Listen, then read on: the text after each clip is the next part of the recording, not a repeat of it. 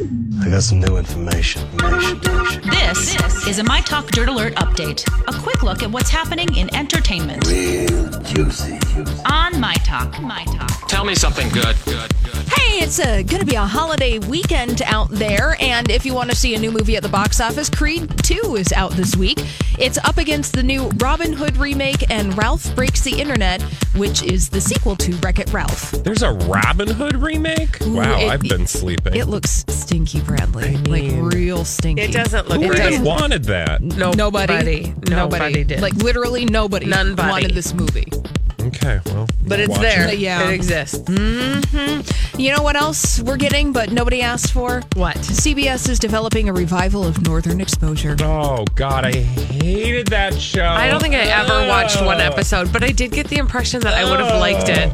There was a That was moose. like early hipster experience. Yeah. Yes, it ran from 1990 to 1995, and actor Rob Morrow will be back as Dr. Joe Fleischman.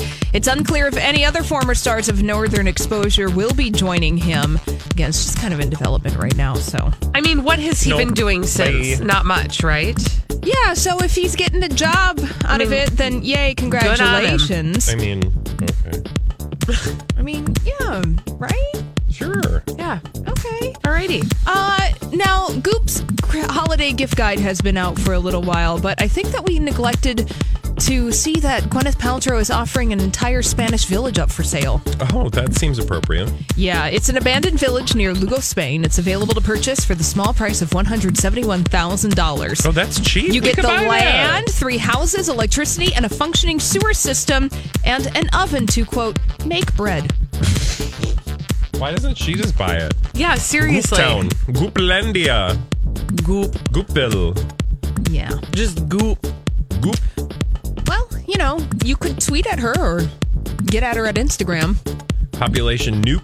Okay, all right. And finally, another Hollywood breakup happening today, this time between Robert De Niro and his wife, Grace Hightower. The couple have been married for over 20 years. They have 2 children together, a 20-year-old son named Elliot and a 6-year-old daughter, Helen.